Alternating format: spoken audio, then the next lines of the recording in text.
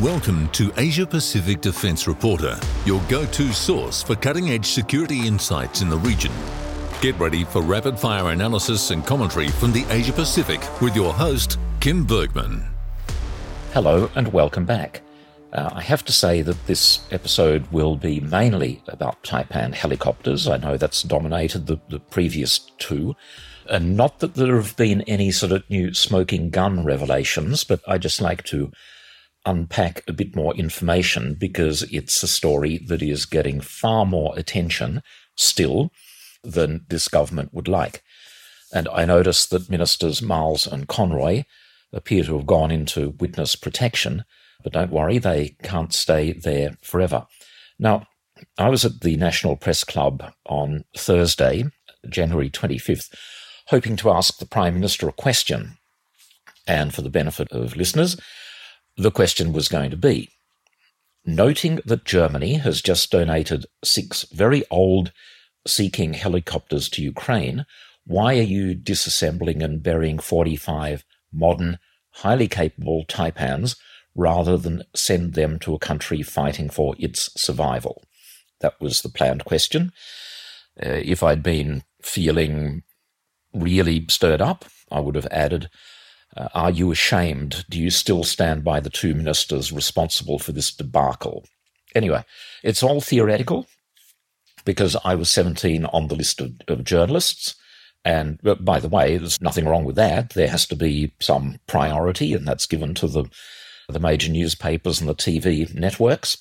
And the focus was very much on stage 3 tax cuts. But anyway, as an aside, the session was an illustration of how the press gallery works, which is often less than ideal. The main line of questioning to the Prime Minister was the changes with stage 3 tax cuts. Is this a broken promise? The problem was that the same question was basically asked and answered 7 or 8 times, and so it had a very repetitive and productive air. But anyway, that's just the world that we live in. Now, I'm also a little bit surprised that the opposition has been silent on this matter, apart, as I mentioned, from a conversation I had with Senator David Fawcett, revealing that he had notified the government in mid-October of Ukraine's interest, and also Andrew Hastie has condemned the government's refusal to give them to Ukraine. But since then, it's been quiet. Now, that might be that they wish to cause maximum damage to the government and maximum damage to Richard Marles in particular, in which case they would just wait for the government to dig itself further into a hole, digging a hole for the Taipan helicopters, because at the moment my information is that a certain number of airframes are still retrievable, but the more time goes on, the more difficult that task gets. And it gives the opposition potentially just even more ammunition to bring this up in Parliament. Whether they plan to do so or not, I simply do not know. That's just my guess. But to return to the question I would have liked to have asked, based on Germany's transfer of Sea Kings to Ukraine, the Royal Australian Navy used to have Sea Kings, and guess what replaced them? Taipans. Australia had 12 Sea Kings. The final 6 were retired in 2011 when a number of problems were found with things such as their mechanical flight controls. And mechanical flight controls such as the ones we are going back to with Black Hawks and also Apache helicopters. Both Taipan and Tiger have fully digital flight control systems that are safer and easier to maintain, and in a future episode I'll certainly be going into a great deal more detail about that, particularly regarding Apaches. Anyway, those 6 Sea Kings, very good, robust helicopters from the 1970s, some are still in service, well, obviously with Germany. I think the Indian Navy operates them, built by Sikorsky, made to last, but very old technology. Those 6 Taipans that were in service with the Royal Australian Navy until being retired a couple of years ago, when it came to their maintenance and support, would you believe that the Navy supply system is completely separate from the Army supply system? So if a Navy Taipan needed a replacement gearbox, even though in the same workshop, you could see an Army gearbox sitting there unused. They just weren't allowed to touch it. Anyway, those 6 Taipans were used for sort of mainly non-combat roles, such as ship-to-shore transfers of people and equipment and vertical replenishment missions and things like that. But they were replaced by twice that number of very specialized anti-submarine warfare helicopters, MH-60R Romeos, at a cost of $1.5 billion. And again, no one has ever explained why you would, or how you would justify replacing 6 utility helicopters with 12 way more expensive combat helicopters. But anyway, that's just one of the many mysteries surrounding this. But let's have a look at sustainment costs, because a Seahawk, an MH-60 Romeo, is the naval version of the Black Hawk. It has the same fuselage, the same engines, the same cockpit, and the same flight control system. However, it's a more complex machine because it carries weapons and is equipped with a dipping sonar, and the weapons include air-to-surface missiles and anti-submarine warfare torpedoes. So that makes it at first glimpse a bit more complex than Taipan, but not that much more, because Taipans also have a lot of complex electronics. Now, this is quite a complex topic, and I don't want to trip over myself by mixing maintenance costs for different fleets of helicopters, so I'll try and keep it as simple as possible. Let's look at the original 24 Romeo helicopters that the Navy bought back in 2010. The 12 new ones won't arrive for another couple of years, so we can set them to one side. Now, the sale back then of those 24 helicopters was about 3.2 billion Australian dollars. And a short time later, just a few months later, the US signed a 10-year support agreement for those 24 helicopters at an estimated cost of 1.6 billion over 10 years. Okay, so that's US $160 million per year to support 24 Romeos. That's in Australian dollars, 243 million for a fleet of 24. But hang on, the total fleet of Taipans was 46, and they were costing around 200 million a year. So that's almost half the cost of supporting Seahawks per platform. Very simply, 46 is a bigger number than 24, and 243 million is a bigger amount of money than 200 million. Yet over and over, Defence and Army would refer to the unacceptable cost of Taipan, which is just on those figures, this is all public domain information, that's looking like a very bold claim to me. But wait, there's even more. In August of 2017, the State Department notified Congress of an upgrade program for the 24 Romeo helicopters, Australian dollars. That was another 545 million that needed to be added to the mix. The budget papers show that in the current financial year, again, the Romeos, they're outside now, that 10-year deal we signed, will cost 195 million. And again, that's double the cost of Taipan per platform.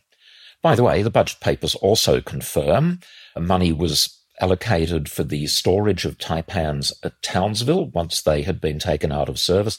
So once again, we have yet another question to ask about why they were taken out of service, cut up and destroyed rather than stored.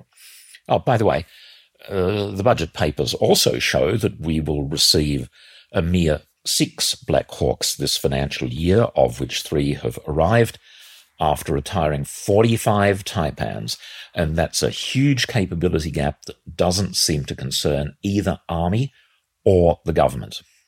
But getting back to the scrapping of the Taipans, there has been a huge public negative reaction to this, and even our relatively obscure website has had more than 200,000 views, and that was a couple of weeks ago.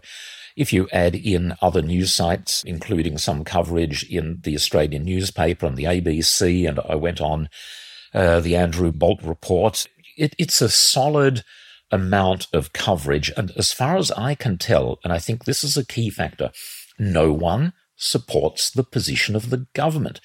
Even Taipan haters, of whom there are still quite a few, recognize the cruelty and the utter stupidity of destroying them rather than transferring them to Ukraine. I've asked before, what sort of country and what type of ministers behave like this? Now, I've touched, of course, on helicopter operating costs. Most of the Taipan haters continue to rely on the too expensive, too unreliable argument, and they sometimes cite critical ANAO reports. Those reports do exist. They're free for everyone to read them. But it's important to understand that the ANO, which does great work, is not a separate investigative body. It relies on data supplied by Defence. And some Taipan lack of availability is explained by the most simple reason of all, namely Defence consistently failed to order enough spares. If you have nothing in the locker and call the supplier, it's going to take some time. It's just logical. It's for anything that you're trying to support.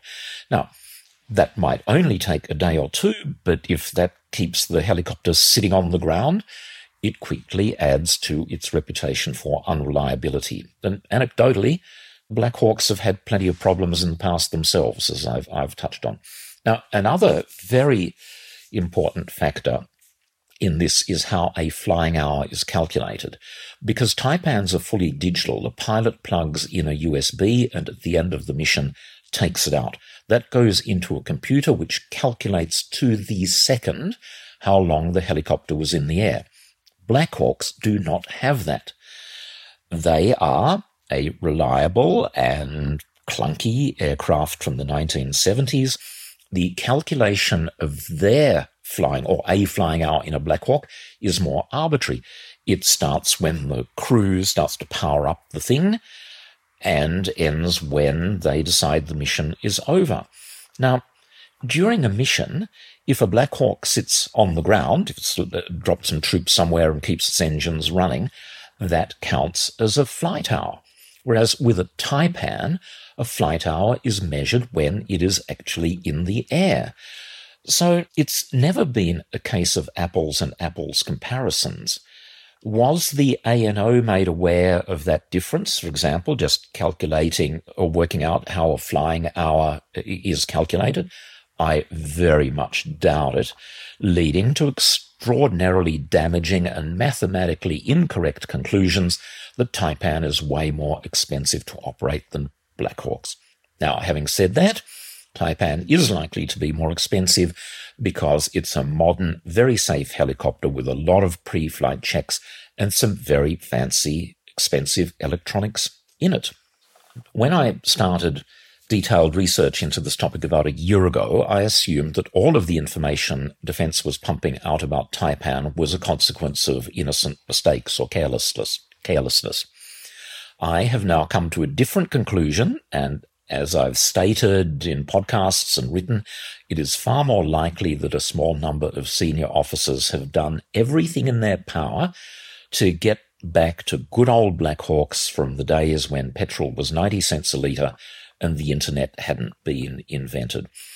And the fact that this indulgence, because I'm putting together the Black Hawk fleet with also purchasing Apaches, that's in excess of $11 billion, which I think is an appalling number, just to be spent basically to pander to the prejudices of a few senior Army officers. And the fact that Army are deliberately burying the evidence of their mismanagement is almost beyond words, especially when so many Ukrainian soldiers are dying because they can't get to hospital in time. And I ask, is there no one in this government or in the Defence Department that has a shred of human decency left? I guess we know the answer to that one. Anyway, eventually, Defence Minister Richard Marles is going to have to explain himself, and I think others, such as the Prime Minister and Foreign Minister. And I note that we're almost at the 2-year anniversary mark of Russia's horrible invasion of Ukraine, and our embassy in Kiev still has not reopened. Now, I'm going to finish up with a few words about the conflict in Gaza and Israel and Hamas. I ventured a comment a couple of weeks after Hamas's brutal attack on Israeli civilians, one of the most awful terrorist attacks in world history, but that the Israeli response was not in the best long-term interests of the state of Israel. I felt that even back then, the number of civilian deaths was unacceptably high, and all that was going to happen was that a new generation of terrorists would be produced. I was concerned then, and even more so now, that Israel has lost its moral authority, and I think that's going to have long-term consequences as well. So when I suggest that the best course of action, or the least worst course of action, is some sort of operational pause to figure out what's going on, I'm saying this in the interests of Israel. I'd just like to remind people of events 100 years ago, remind people who are like ceaselessly boosting and cheering on Israel, saying, yes, yes, yes, crush them, release more bombs, get the tanks to fire some more, blast them out of existence. Now, the causes of the First World War are complex, and many, many billions of words have been written about it in multiple languages and by people far smarter than me. But I think we can all agree that the most important single event that led to the conflict was a terrorist attack in June 1914, namely by a Serbian nationalist on the Archduke Ferdinand and his wife in Sarajevo. 2 shots, 2 dead people.